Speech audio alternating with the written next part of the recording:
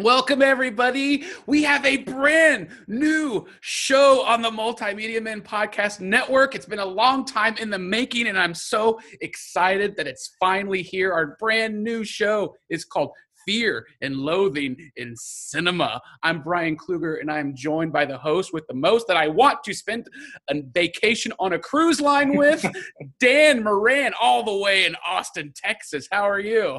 I'm doing great. How are you, Brian? Yes, this has been, 3 years? We've been trying to figure out some way to do a podcast together and talk about movies, and this finally was born. This was finally born. So I got to tell all the listeners, if you don't know who Dan Moran is, well, you should. But Dan and I kind of hooked up several years ago through our very lovely, beautiful, sweet-smelling friend, Becca Pearlstein.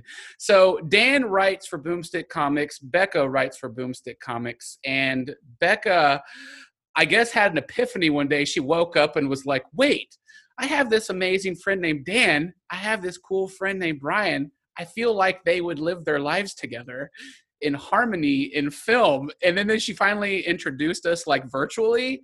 And it's not until I think we met at a film festival in Austin that we met face to face, but we'd always talked. But now we're finally doing this podcast. Is that what happened, Dan? Is that what happened? We were email buddies thanks to Becca, but the big thing that she put me in touch with you for is she would do these movie reviews for you, and we were attorneys together. So we'd see each other at the courthouse, and she would be complaining or saying, oh, I have a movie that I was going to go see tonight, but it doesn't sound good. And it would be something, an action movie, a horror movie or something like that. And I'd be like, wait, you're seeing that tonight? What are you doing? She goes, well, I don't really want to. I got to tell my friend Brian. And I was like, I'll go, because Becca's not really into the superhero, sci-fi, action movies like I am. So it was really a perfect storm of her being like, wait, you like to watch these quote unquote to her corny movies? Then I'll hook you up with Brian. And we got rolling virtually and been,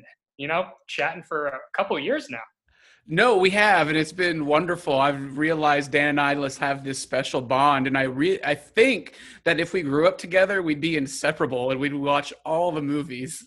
Oh, absolutely. I mean, it's very rare you find someone who loves quote unquote good cinema, but also appreciates just movies that you should be embarrassed to tell people that you love. And that's kind of where the idea for this podcast came from, I guess, because I texted you one night. I said, have you thought about a podcast idea of something like, well, maybe it was good? And we go back and we look at panned movies and try to figure out if there's anything hopeful or nice to pull out of them. Right. And Dan had this great idea, and I know I've like thought about it before, but we've never like implemented it. And it's such a great idea because it's so much fun, when we're young and we see a movie like in the early 90s or late 80s or something like that, and we're like, okay, I remember seeing this movie, and maybe it was great, maybe it was terrible, but we got to revisit it now in 2020 or present day, and maybe see if the nostalgia wore off, or just like, holy shit, what were they thinking? So I'm glad to do this.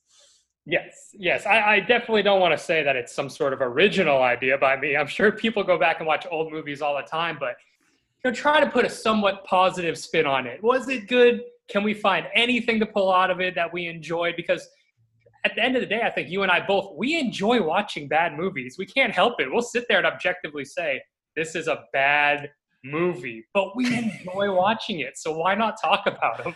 That's very true. And I've got to bring back Becca into the conversation from what you said, that she doesn't like the action sci-fi stuff. But I'm pretty sure it's her that she loves Game of Thrones. And that's like all the action and sci-fi and horror and sex that you can want. So her saying not wanting to see something else, it boggles my mind. Can't explain her, but also that show had a dragon queen. That's true. Went around and just tried to take over the world, which I think, is Becca's goal. So, she saw a lot of herself in that. So maybe it's specific to women with dragons who just take what they want. I'm just very happy that I would send Becca to these action movies. That just makes me happy. Oh, I can't even imagine. I think one of them was like Pacific Rim Uprising. Oh, part two, yes. And I was like, I'd watch that. And she was like, what the hell? It's like the picture he sent me is a giant robot with like, I don't even know what's going on. I was like, I will watch that thing to death. I will watch it. All right. No, I like that. So that's how kind of Dan and I got hooked up, and we've been together for 40 years now. But let's talk a little bit about Dan. Let you get you to know the listeners, and the listeners get to know you, man. What was the first memory of you really falling in love with a movie? Oh, easiest question. I remember it like it was yesterday.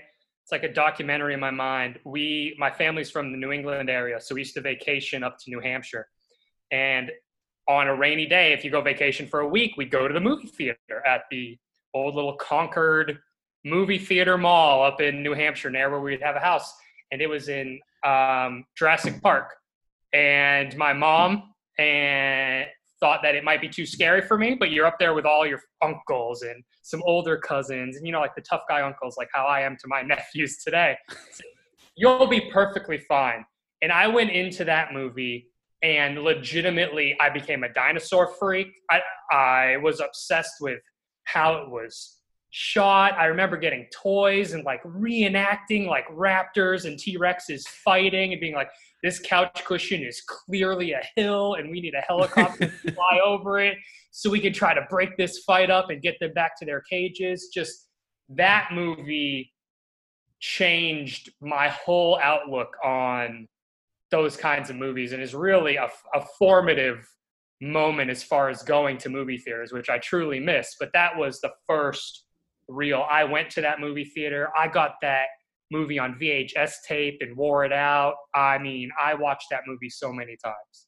So that came out in 1993, the summer of 93, I believe. How old were you then? I was 8. Okay.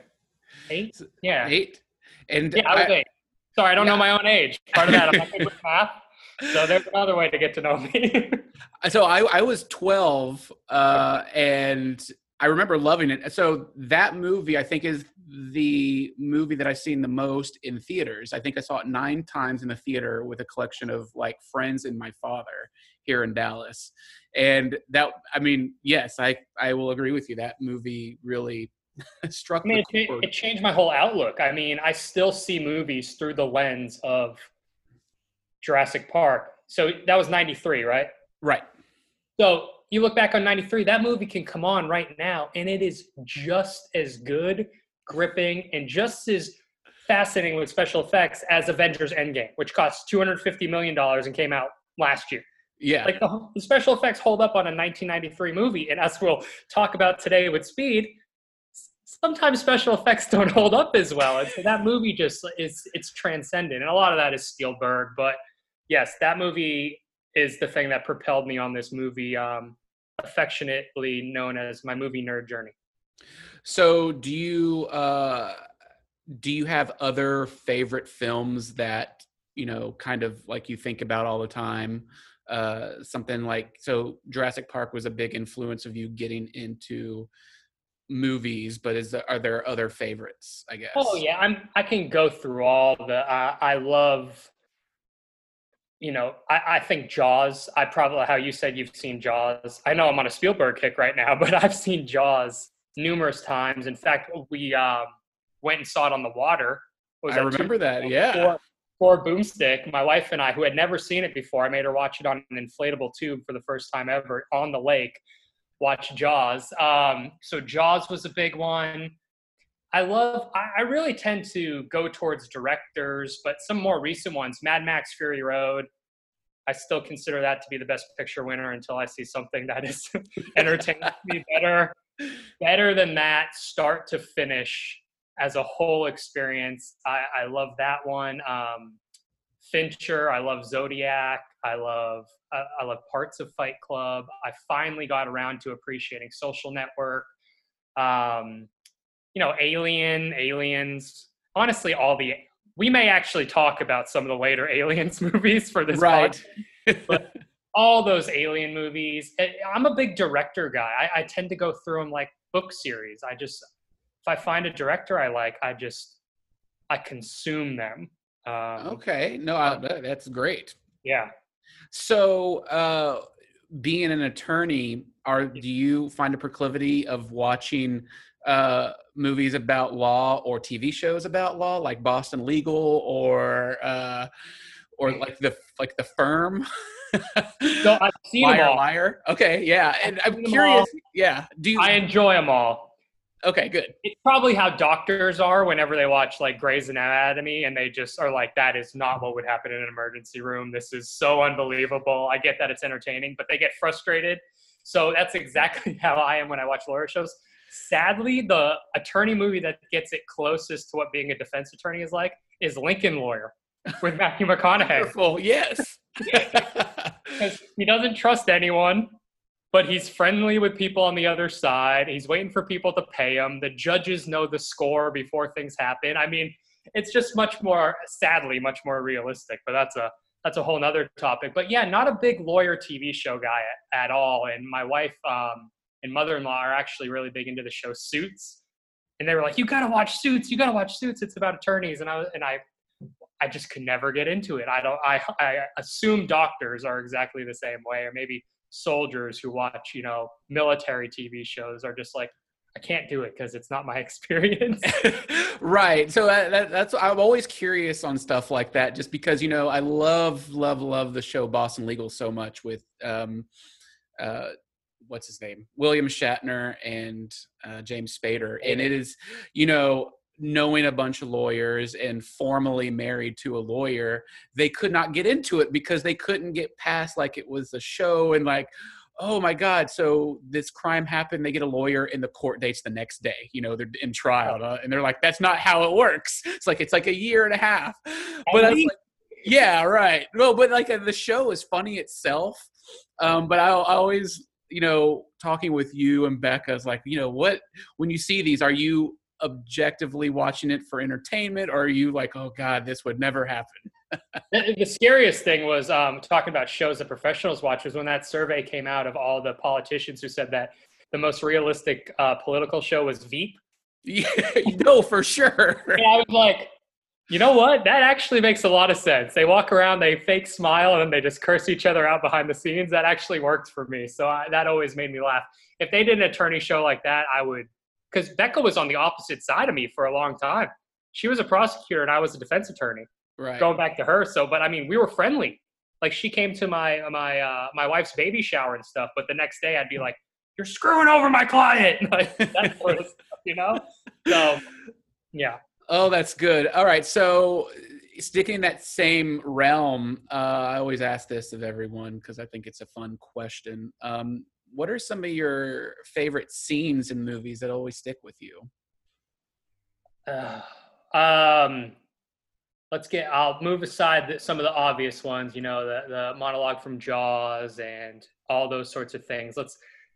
I think that the scene of Jake Gyllenhaal in the basement in Zodiac, when he goes down there, is such a perfectly crafted, terrifying, sweaty, hair standing up on your arm scene, because even though it was a true story and I know what happened to the actual guy who Jake Gyllenhaal is playing, it was played in such a fascinating way to me that it jumped off the screen when I saw that movie in theaters. And even today, if I'm cruising around Netflix or I'm just bored, I'll be like, oh, I'll watch, let me just fast forward about an hour and a half, hour and 40 minutes into Zodiac and just watch this scene. That scene is just perfection. Him trying to unlock the doors when he's all wet from the rain and the guy comes up and unlocks it for him, the sounds above him, the creaking boards, the light. Any movie that has a basement where the string light and it just swings in front of you and it bathes different things in light, I think that scene is just peak creepy that I go back to a lot, of just building the tension with the character you care about. It's a big one. Right. Good. Oh, I love Zodiac. Yeah. And then a huge nerd one, the first Lord of the Rings, which I consider to be the best Lord of the Rings movie. the entire Horn of Gondor scene. If we're counting that as a scene, I know it's a bunch of mini scenes, but when the minute Aragorn tells Frodo he has to go on his own and all the orcs attack, that final 14 minutes of them just trying to escape that entire battle, I bow down to Peter Jackson, the way that he used that much action with 9 characters to give us all the space. We knew where everyone was. We understood the geography. We understood the action, the stakes, everything for a climax. Always sticks with me whenever I watch the climaxes of some other movies. I'm like, I don't even know where that person is in comparison to the other one. But you think back on Lord of the Rings, and I knew exactly where everyone was because he was so particular and specific with framing that scene. He really was, and I love the use of some of the aerial shots that was on a track through the trees, and it was well done. Yes, yeah. Those are 2 of my big ones that would remove from the obvious label. I like those. I like those a lot. Yeah, man. Dan Moran. We've got this new show, Fear and Loathing in Cinema, and as Dan mentioned, as each episode, we're going to pick a movie that came out a while ago and try to dissect it. Does it hold up now? Are we going to be loathing this movie? Are we scared to watch it again? Are we going to go on a drug-fueled trip down memory lane and try to figure out what just happened? Does that kind of describe the show? That's the plan, and we're gonna hunt for some movies, and we're gonna find some good ones on here. Ones that we know you've seen, ones we know that you may have not even thought about in years, but you were like, that was a huge thing for the summer when I was in freshman year of college or freshman year of high school. They're gonna be movies for the most part, and we're gonna get down to find out if there's anything good in them, or if you just need to fear and loathe them for the rest of their lives. Right. So yes, buckle up. We're heading into Bat Country with our briefcase full of movies and drugs, and we're gonna be talking about Speed 2: Cruise Control.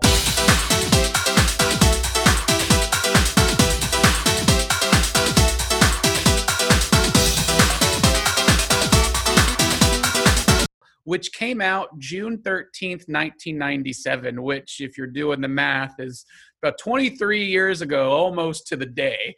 And, released by 20th Century Fox, directed by Jan de Bont, basically the same guy who directed and produced the original Speed. We'll get to that in a second. And then bringing back only a couple of the people from the original one. This movie, I forgot, is over 2 hours long. It runs at 126 minutes. It was made for around $150 million and barely made that much money back. So it was considered a box office failure. But Speed 2: Cruise Control. So if we go back in time to 1994, when Jan de Bont made Speed, the original Speed, with Keanu Reeves and Sandra Bullock and Dennis Hopper and Jeff Daniels. We saw this, police officer get on a bus that couldn't go faster than 50 miles, or couldn't slow down past 50 miles an hour. Great movie. Yeah, great movie. It is a great movie. Yeah, it's wonderful. It won 2 Oscars, and it was made for $30 million, and it ended up making over $350 million. And of course, being Hollywood, you're just like, holy shit, we have to go back. And they did. And we have Speed 2: Cruise Control. So within a sentence or two, Dan, does Speed 2 hold up some 23 years later, or did it hold up back then? Oh, well, it obviously didn't hold up back then because no one wanted to see it then. I mean, you just read it was a box office bomb. They couldn't even get people in there, even with Sandra Bullock. So I don't think it holds up that well at all. I think that it seems, with 2020 hindsight vision here, it seems like a ham-fisted attempt by 20th Century Fox, and who can blame them? They're out there to make money, but they thought they had a franchise on their hands, and they threw everything they could at the wall. And we'll get into some of the behind-the-scenes stuff, but it seems like they had a hostage as a director who wanted to do his own thing, and unfortunately, the movie's a mess. Right. So, I remember watching it in the theater because, of course, I'm going to go see Speed 2, Electric Boogaloo. I saw Speed 2 in the theater. Who didn't? Yeah, who didn't? Box office bomb. I guarantee you, I may have seen this movie twice in the theater. He was 20% of that box office, Dan, there. And so I think that, did it hold up? Did I like it back then? No, not really, because it was really silly. Watching it yesterday for the first time in a long time, I kind of appreciated a lot more about it than I remember doing, just because of the whole spectacle of the whole thing. If you count out like some of the acting and the dialogue, for sure. But that movie, we'll get into it, shooting wise, is like a marvel. And it looks insanely good, like from a visual perspective. Does it hold up though? Like, this is a movie talking about, like, this is like mid-late 90s. And if you remember mid-late 90s movies, action ones, some are good, a lot of them are bad. So does it hold up? No. However, I think that in a way of like maybe a Mystery Science Theater 3000 or Riff Tracks, yes, for sure. That's kind of how it is. So in our brief synopsis of Speed 2, if you don't remember Speed 2, so Annie Porter, the bus driver, Sandra Bullock from the original movie, she's back again, and she is about to go on a vacation with her boyfriend, Jason Patric, who plays an officer named Alex Shaw, who's, like kind of like a daredevil. And they are going on a cruise. They're going to cruise to the Bahamas, the Caribbean. And he was going to propose to her on the ship, whatever. And they're about to have fun. They're having a good time. And then Willem Dafoe is on the ship, and he plays the villain of the movie. And for reasons that are just kind of ridiculous and over the top, he wants to kill everybody on the ship and crash the boat. And so what a lot of people thought about this cruise is like, okay, Speed had this fast-moving, fast-paced bus that couldn't go slower than 50 miles an hour. But here you have a cruise that is going like 10, 15 miles an hour. It's slow as molasses, as Arrested Development would like to say. Yeah. And there's just like not a lot of tension. And there's just so many ridiculous groups of people in this movie that are side characters. Oh my goodness. So that's kind of the movie, but being over 2 hours long, it just keeps going, and it's drawn out to a magnificent proportion where it's like, just end. And go ahead. You touched on Willem Dafoe being the villain, but I think we could spend an hour talking about trying to figure out what his plan was. I mean, it was to crash a ship and steal some jewels, but also escape and embarrass a company and cyber terrorism. he had 4 different things going on this ship at the same time.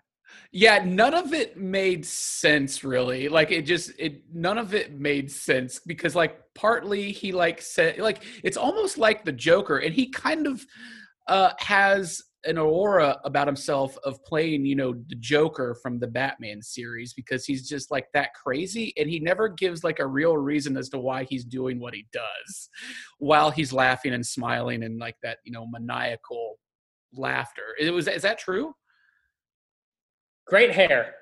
Yeah. That's my best comment on Willem Dafoe. Great hair. Willem Dafoe. I think he took that role because they started talking about this movie going into production so early. He was like, can I grow my hair out? And he just has a glorious villain mane. I mean, top-notch, beautiful vacation hair. But yeah, no, he is the prototype for Heath Ledger's Joker, walking around on this ship for half the movie. You just look at him, and there's a lot of – I don't know this for certain, Heath Ledger and Christopher Nolan may have watched Speed 2 whenever they were coming up with the costume choices for the Joker. It's really funny. So a little bit behind the scenes on how Speed 2 got greenlit. So of course, the movie Speed with Keanu Reeves it just outperformed. You know, everybody was getting the haircut of Keanu Reeves in the first movie. It did really well. So kind of like after the first week of Speed being in theaters, they greenlit a second one. And so no one was attached. No one was attached. Right.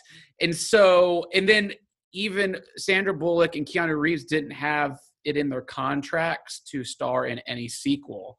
Right. But the director and the production company envisioned them being married and going on another adventure type of thing. But I guess de Bont, the director, had hundreds upon hundreds of ideas pitched to him and script ideas sent to him. And he was like, fuck you, I had a dream where we crashed into like an island with a cruise. So we're going with that. And you got to think like Hollywood. You're just like, what is this guy doing? He's mad with power. Like, I mean, what do you think about this? The interview I read with de Bont was legitimately him talking about all these pitches, and I'm reading some of the pitches, and some of them sound awesome. Some of them sound like great movies.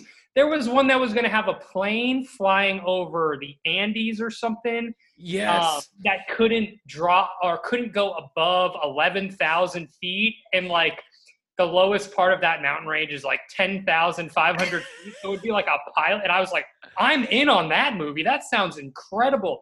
There were so many pitches that sounded good. And it sounded like de Bont kind of didn't want to make this movie the way he talks about it.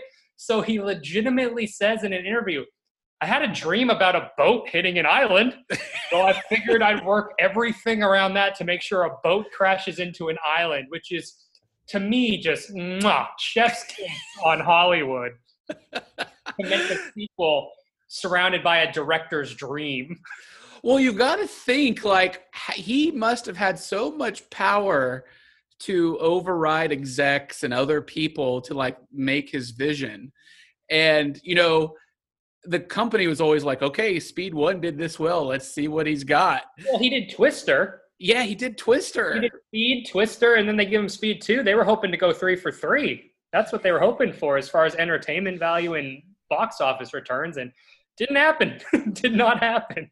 It did not. No, we got Speed 2 Cruise Control. Oh my God. So they were making that, and then they were trying to cast because Keanu Reeves was not going to do it. He read the script. He was like, fuck you, I'm out. I'm going to do the Devil's Advocate, which is way better. Way better. And then he didn't do that. And I think there was some bad blood between Keanu and the director of the company. They were like back and forth about like, oh, he didn't want to do it because he's not getting paid enough, or he just didn't want it. I was like, no, of course he didn't want to do it. It's a terrible script. So somehow they got Sandra Bullock back, and the film. Wait. Tell them how they got Sandra Bullock back.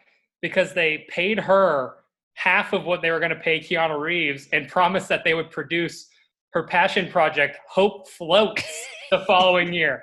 Like, Keanu Reeves said, I'm not doing this movie. Oh, why, Keanu? Because I read the script, was one of the actual quotes attributed to him. And they went back. Sandra Bullock said, well, if he's not doing it, I want out. And they were like, hey, here's an extra $5 million and we'll produce Hope Floats. Which, if you look at that, that's a pretty damn good deal. Heck of a deal. I would take that deal if I wanted my passion project. And, you know, it's funny in, what is it? Jay and Silent Bob Strikes Back. They kind of allude to that in the Good Will Hunting 2 sequence where Matt Damon and Ben Affleck are talking like, you got to do like the action movies to get your passion project done. You got to do it. Yeah. So this is like true life happening. Yeah. Why they were doing Good Will Hunting too.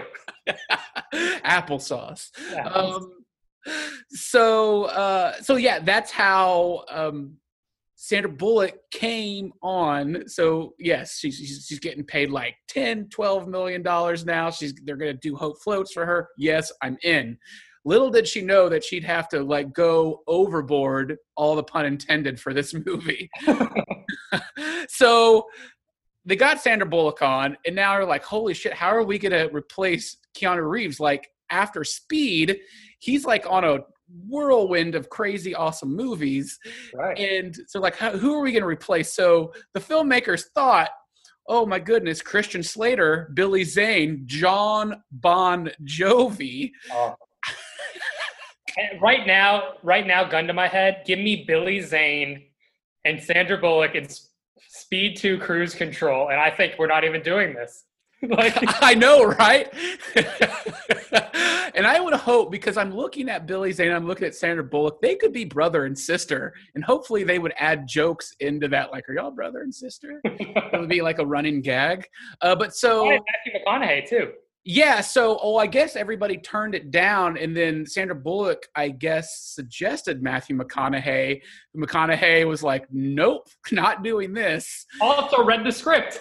Yeah, also read the script, which prompted Sandra to be like, how about Jason Patric? I saw this movie After Dark, my sweet. He's pretty good. And I'm like, dude, Jason Patric's the older brother to Corey Haim in Lost Boys. You know, wonderful movie. Yeah. So we got Jason Patric, who, might I add, who we'll probably go into the homoerotic tones in this movie, but that dude is basically shirtless the whole movie. He took this as what I would do if I got cast in a movie. Give me a trainer, give me a nutritionist, and get me in shape in the next 6 months and just let me walk around with my shirt off. Like, every scene, he must have just been like, be a real shame if this tuxedo shirt got wet and you could see how much I've been working out. That seemed to be his go-to acting style.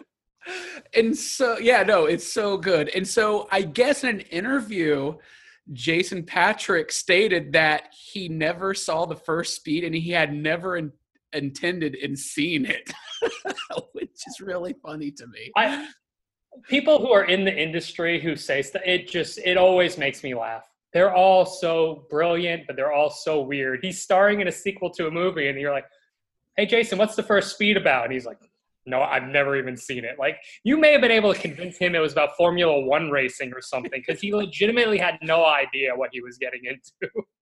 Right. It's really funny. And so moving on to the next villain, that was Willem Dafoe, they actually tried to get Gary Oldman to do the villain, because, they wanted somebody great and with prominence of an actor. So Gary Oldman turned it down, and he went on to be the villain in Air Force One. Yeah. Great movie, great villain, great choice by Gary Oldman. Oh, it's so good. So goddamn good. And so we get Willem Dafoe, who when you watch him in this movie, you're like, ooh, I see a little bit of Green Goblin in there. I see a little bit of like this superhero-y villain type of arc here. Oh, he was having fun. I don't want to say anything mean about the Dafoe performance, because I feel like he knew what movie he was in. He knew what he was doing. He had the long hair, the flowy shirts. I mean, he was a second-rate Bond villain. You could convince me right now that this was a throwaway script for a James Bond movie with Pierce Brosnan that they just like threw off the back lot somewhere. I mean, Willem Dafoe had leeches, was sick with an illness, was fired by a company for being sick with the illness. So his plan is to hack into the ship's mainframe, make it crash, but also steal millions of dollars of jewels. That was him. He was a jack of all trades of villainous. They were like, what can we have him do? Fuck him. Let's just like throw in the kitchen sink. He wants jewels, wants to rob, he wants to kill, he wants to embarrass a big company. Like, we don't know what we're doing. We're just going to do everything. And they gave him gadgets. Like, this is pre-9/11. And rather than just him hiding smoke bombs and technology in his bags, he had very particular, elaborate golf clubs. Yes. That he could unscrew and hack into, and we're hiding all this stuff in it. And I was just sitting there going, this man belonged as the villain of like The World Is Not Enough or Tomorrow Never Dies. No, it really is like a Bond villain. He's a Bond villain.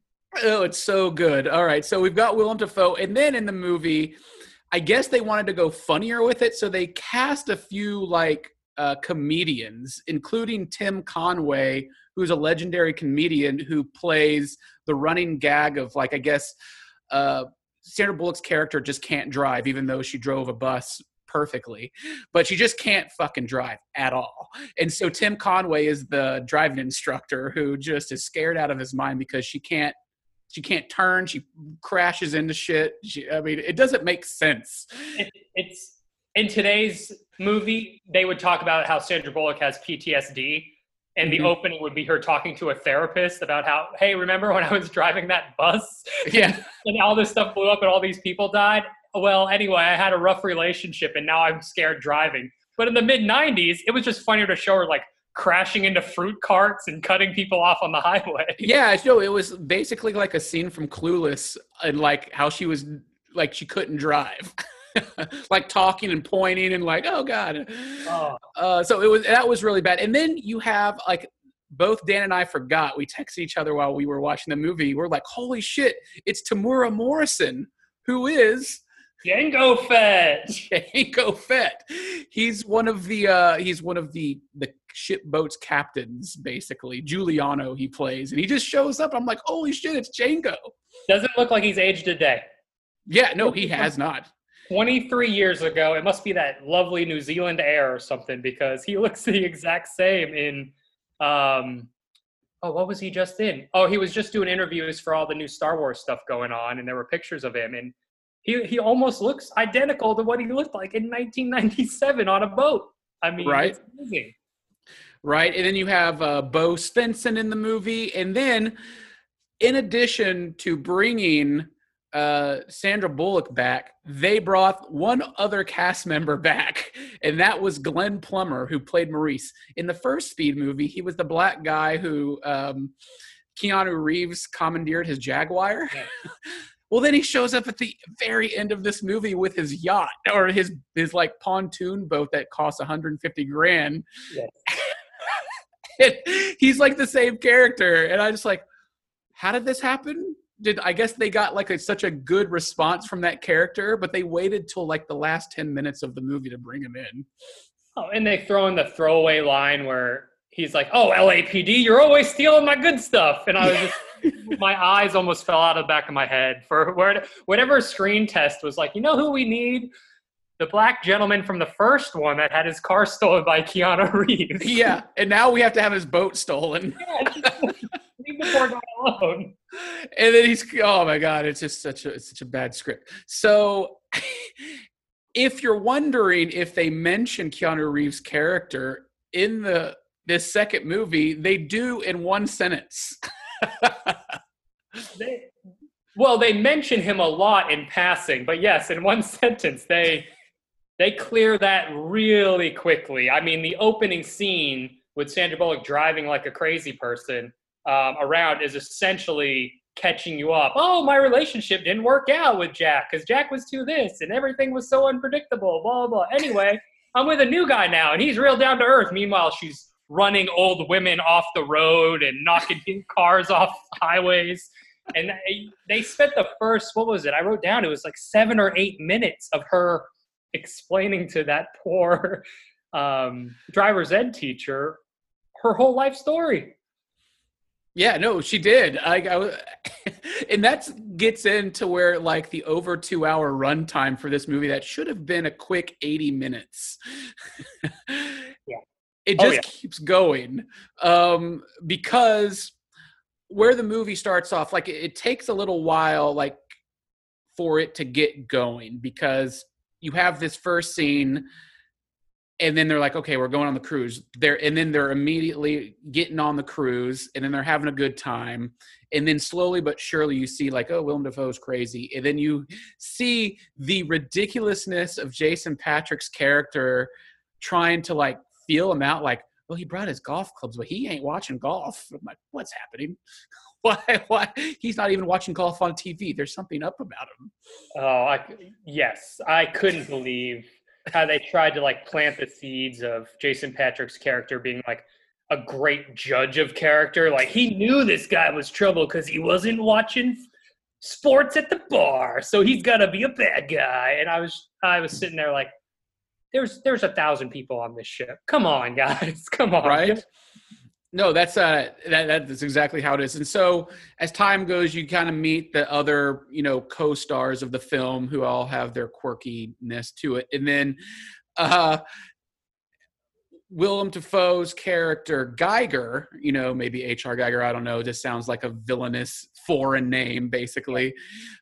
He starts to sabotage the ship by cyber warfare, coming up to people, the captains, all of this stuff. Even the poor little room server gets beaten.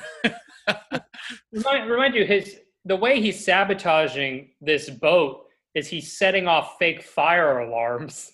He's taking away control of the engine. So it's not even like a fun way. He's like, aha, I'm going to make them think this whole ship's on fire. And also, I'm going to lay off some smoke grenades. And on top of that, I'm going to make this ship go fast. Yes. And by fast, we mean like 30 miles an hour. Yes. And so this goes on like cat and mouse, trying to up one another for like a long time. And then so it all kind of culminates where Willem Dafoe escapes with Annie, with Sandra Bullock on like a pair of jet skis, Sea-Doos. And then I guess his plan is to kind of gear the ship to crash into an oil tanker. And after that, well, it takes like almost an hour for this to happen. It's kind of like that Austin Powers scene where the guy's trying to tell like the steam roller to stop, and it just it's kind of like that. It really is. And then after that, the oil tanker, it's going to crash into an island, which also takes another like 30 minutes. And then it doesn't stop there. We've got to save Sandra Bullock from a plane. Oh my God, it never ends. Land, sea, and air. Speed 2 had chases on all of them. They went all out.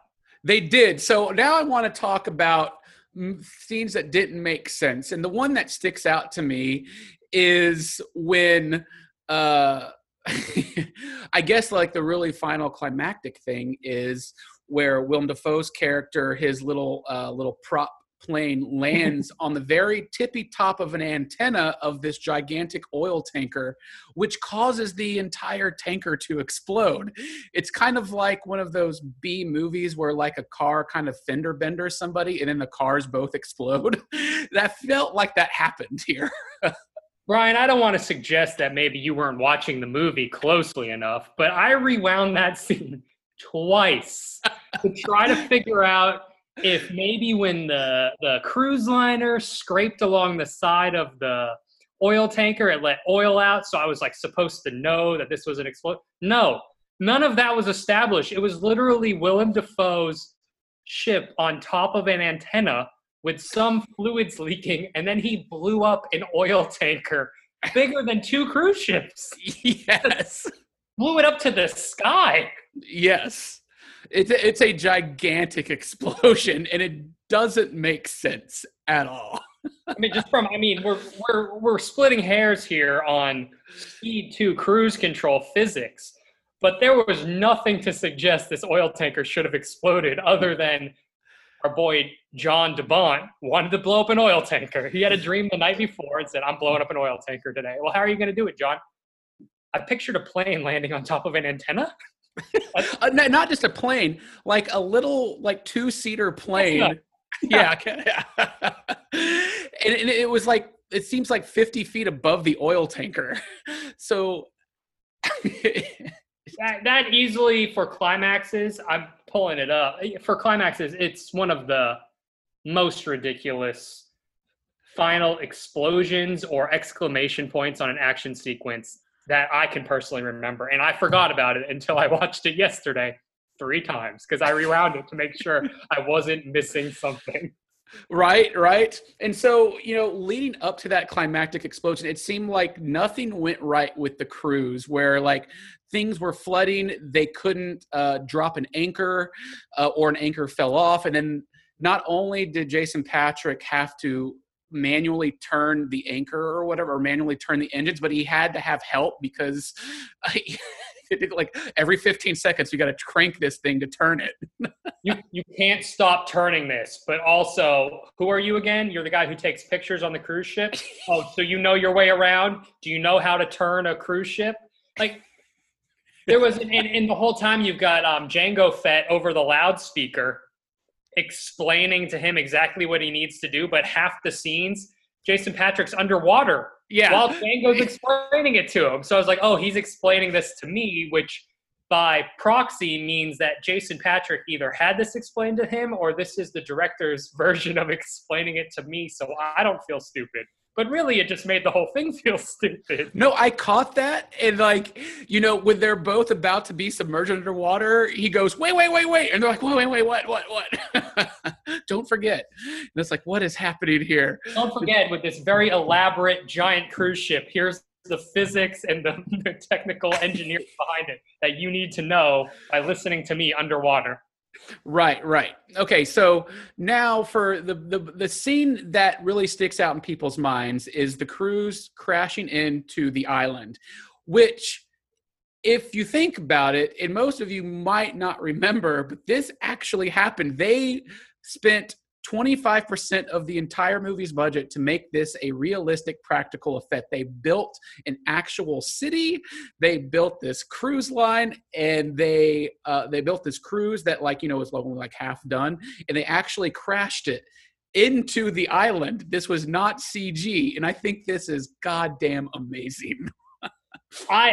If we're going to take anything positive away from this movie, it's the fact that they built a city out of balsa wood, painted it, spent like $40 million on the front quarter of a cruise ship and just rammed it into this fake city. And they could only do it once. Yep. Because all that balsa wood cracks. And so reading about how they did it, I mean, I've been making fun of him, but I tip my hat to the director on that one. He had a dream of ramming a boat into an island, and he fully realized his dream. He did, and I read somewhere that I guess a hurricane hit and it destroyed some of the set, so they had to redo it, like rebuild some of the set.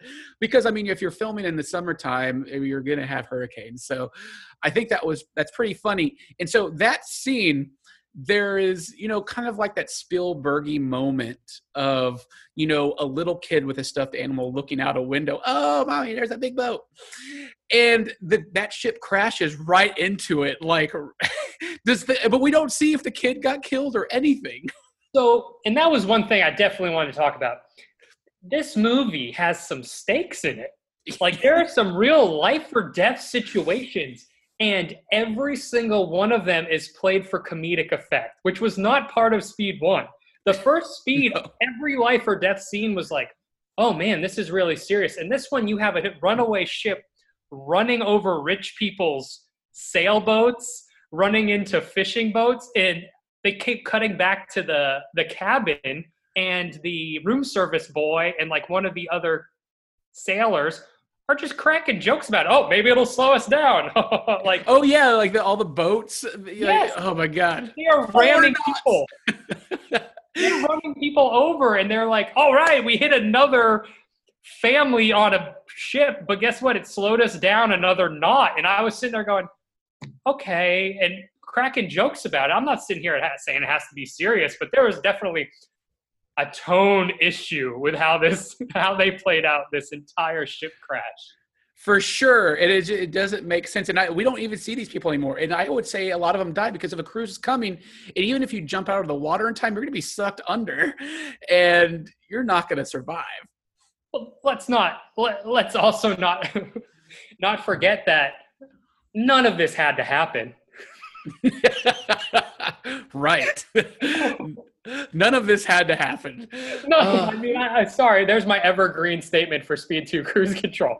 None of this had to happen. But we got it. And then to add another layer of, you know, like that little kid looking at a boat saying, mommy, there's a boat.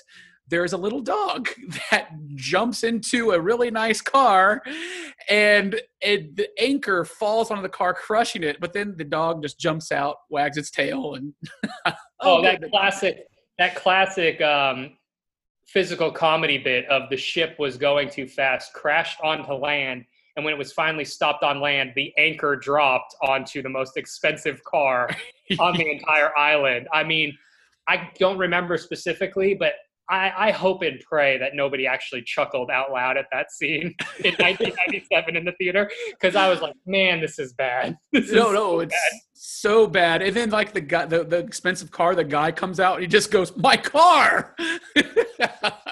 It doesn't make sense. Oh, none of it makes sense.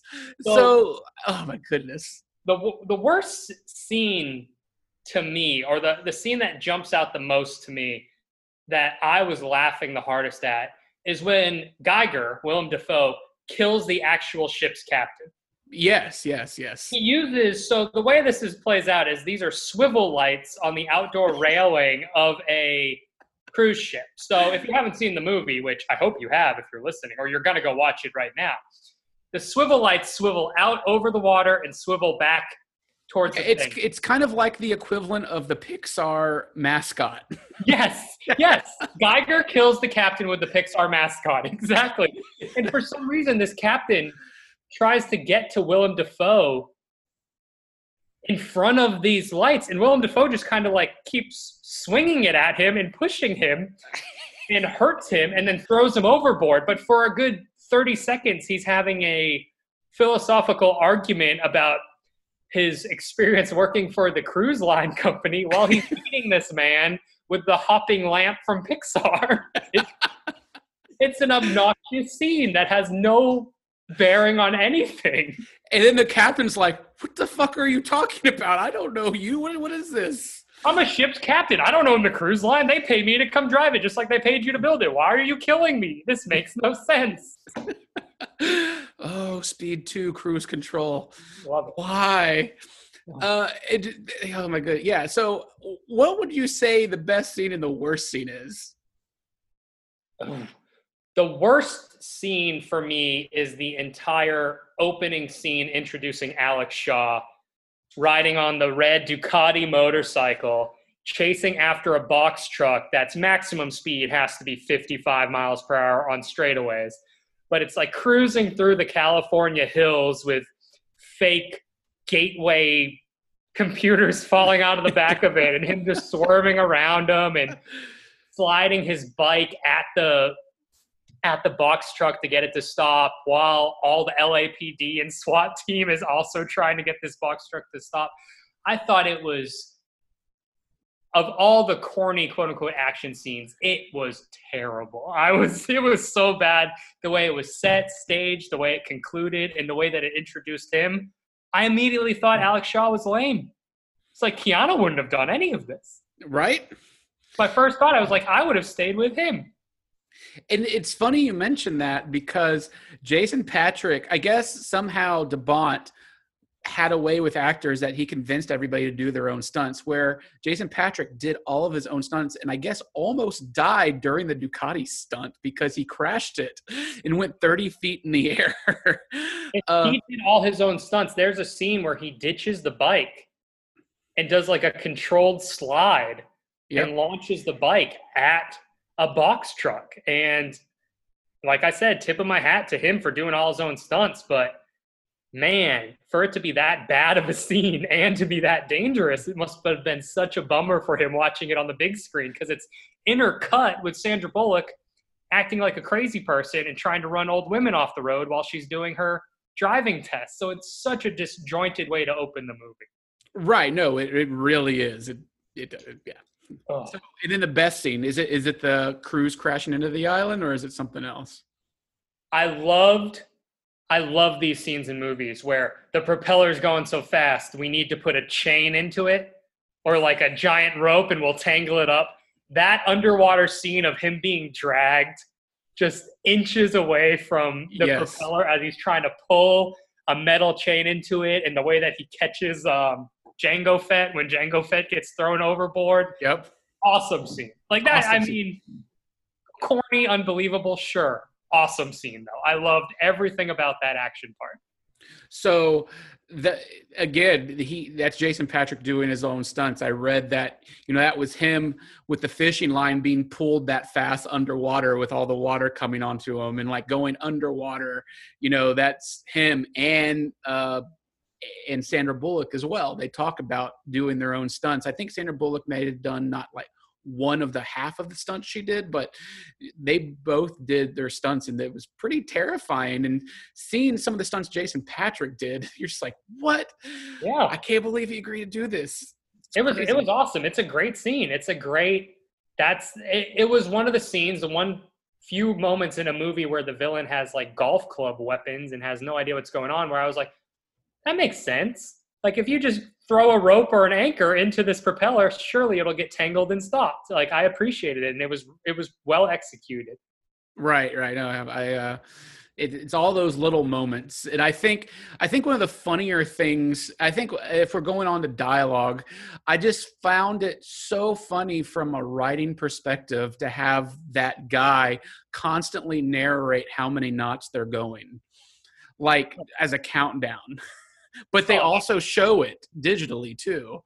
Yeah, like they wanted to let you know that this ship was moving at a speed, and they beat it over your head.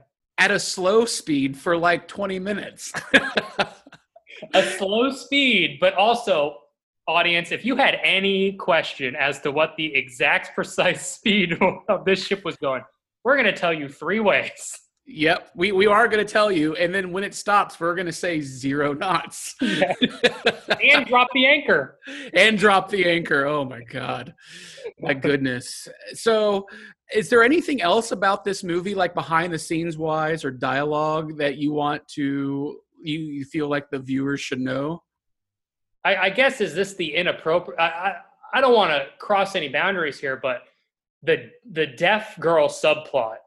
Yes, the deaf girl subplot was such a strange, and I'm not casting any aspersions on the deaf community or anything, but there's a 20-minute subplot in this movie about a girl on this cruise who's maybe 8 to 10 years old, maybe a little older, who is deaf, signing with her parents. Jason Patric, of course, understands sign language. That's how they try to humanize him.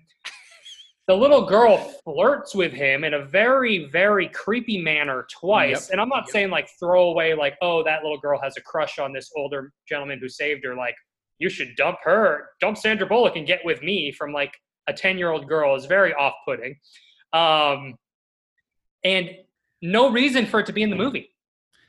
No, there wasn't like a sign language thing that I remember to catch the bad guy or anything, other than her dad just calling her a clown with how she dressed. There was no arc to the family. There was no redemption. There was nothing at all except for this poor deaf girl to get trapped in an elevator and then to flirt with Jason Patric in a very uncomfortable scene. And it added nothing to the film other than, yeah, I had to, that has to be mentioned because it was 15 to 20 minutes of the movie was spent with this family, with the deaf girl, and it added 0.0 to this movie. It did.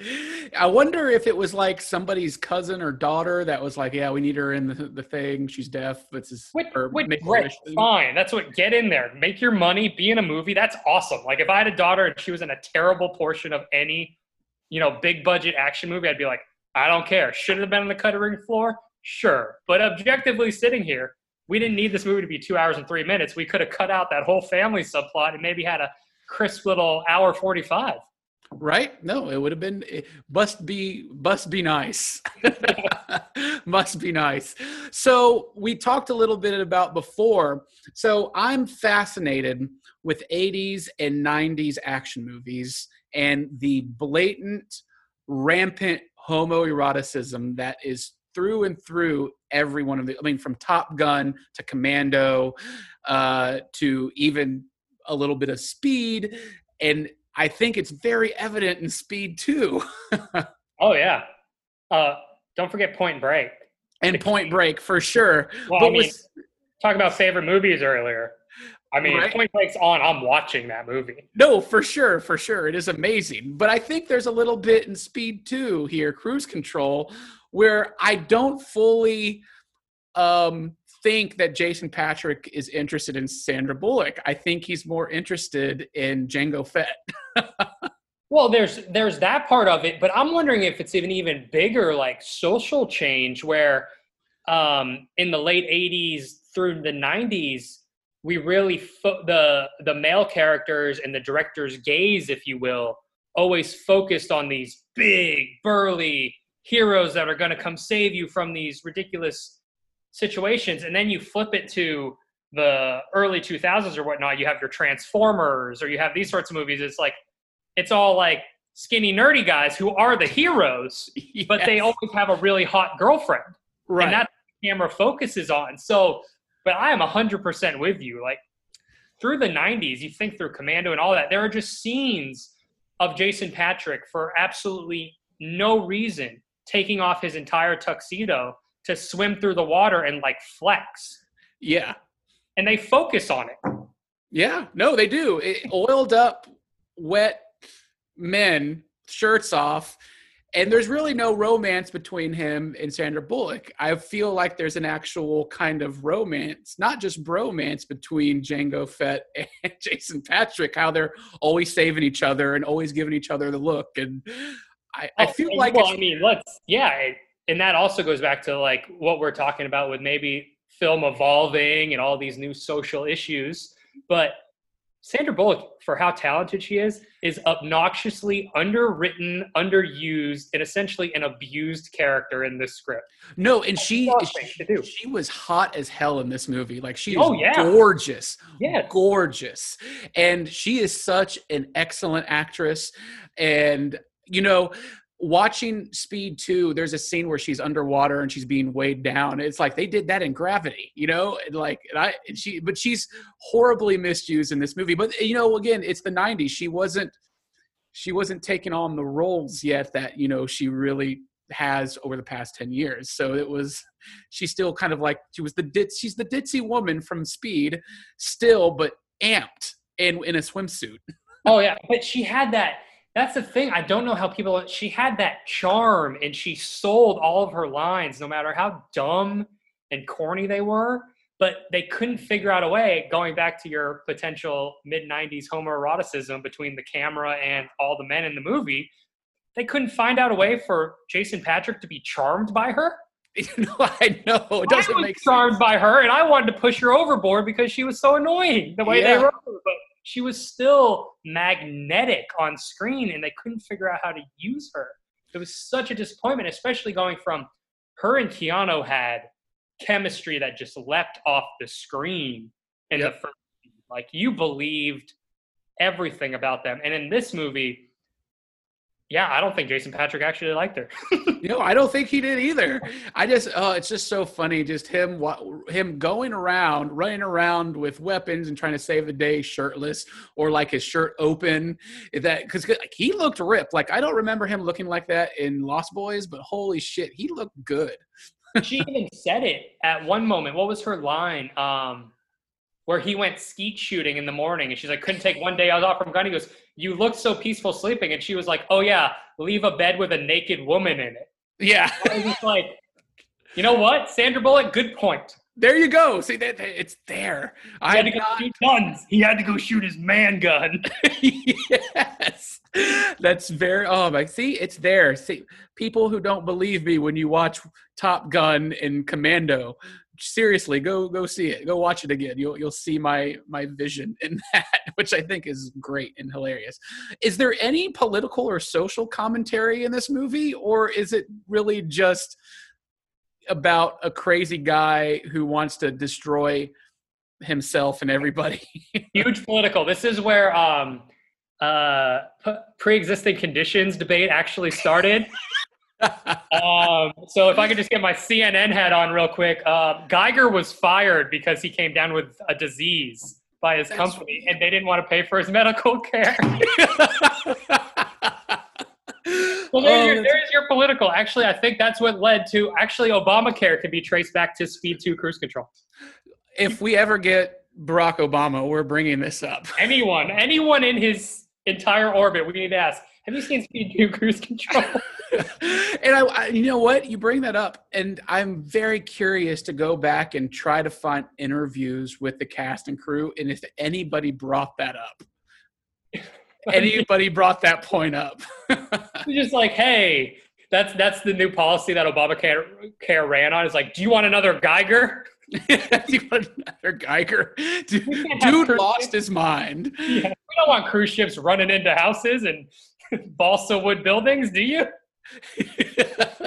Wonderful. So yes, this movie is politically and socially charged. Speed 2 Cruise Control. All right.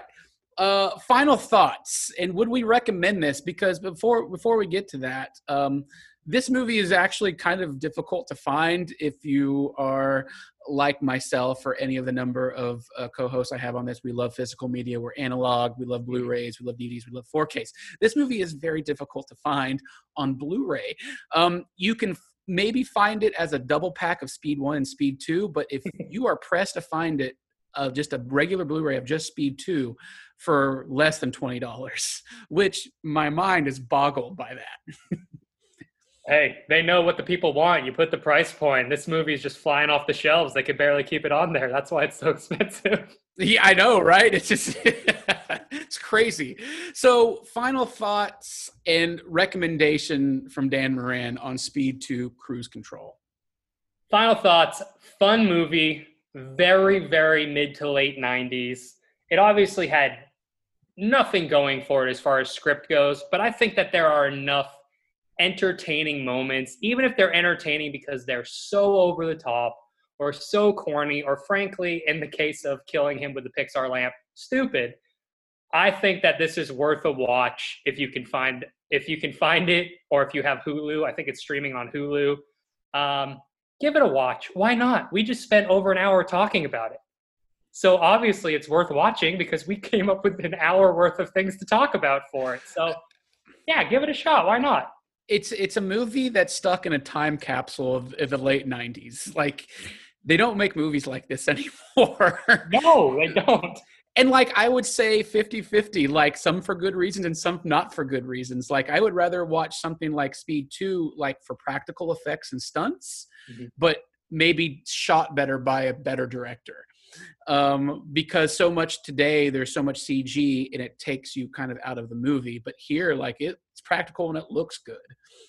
Like, you can't say that Speed 2 doesn't look good visually. Maybe the editing wasn't really up to speed. And of course the script and acting wasn't. But yeah, I would, it's one of those, like, if you could watch it for free and it's late at night, you have a few beers, absolutely, you're going to laugh your ass off. Yeah, it's worth a viewing. It is worth a viewing for the fun nostalgia of a mid-90s ham-fisted sequel. And you're shocked. You're like, fuck. Sandra Bullock went on to be like Oscar winning and just everything. And Jason Patrick disappeared. Yeah. Like, he could have been the next Tom Cruise. And Sandra Bullock somehow is still a Hollywood queen despite this movie coming out during her rise to fame. No, for sure. Yeah. She has it. And maybe that says something about Jason Patrick. He might not be as charismatic and as fun as her, but like, if you think about it, Jason Patrick did what Tom Cruise did later on, like the Ducati motorcycles, his own stunts, the ripped body, like that. He was Tom Cruise before Tom Cruise, and Jason Patrick went nowhere. Right. Yeah. It's unfortunate. It's definitely worth a watch, and I agree. If you can get a beer or two in you, I think you'll enjoy it a lot more. You might even enjoy it more.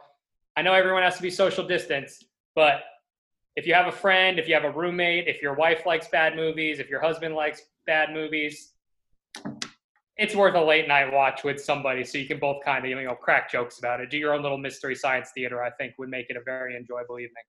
For sure, for sure. Speed 2, Cruise Control. Our first episode, Fear and Loathing in Cinema. We survived. Oh my. We're definitely going to be back for a second episode because this is just way too much fun. And we learned a little something today. we learned, we laughed, we cried. Oh my goodness. Dan, will you please tell the listeners out there where they can find you online? I am on Instagram. I'm going to get back on Twitter, so I'll have that down the road. But I am definitely on Instagram, Dan J. Moran, and I will obviously be sending out all sorts of links to movie reviews that I write for Boomstick, and anytime that we do anything with Fear and Loathing, look for it, because it's a fun project. For sure, for sure. We are the Multimedia Men Podcast Network. This is our new show, Fear and Loathing in Cinema. We are on Spotify, iTunes, Stitcher Radio, and iHeartRadio. Subscribe, rate us, review us. We give away all sorts of fun Blu-rays. If we can find a copy of Speed 2, you best believe we'll be giving it away. We'll be back next time, folks.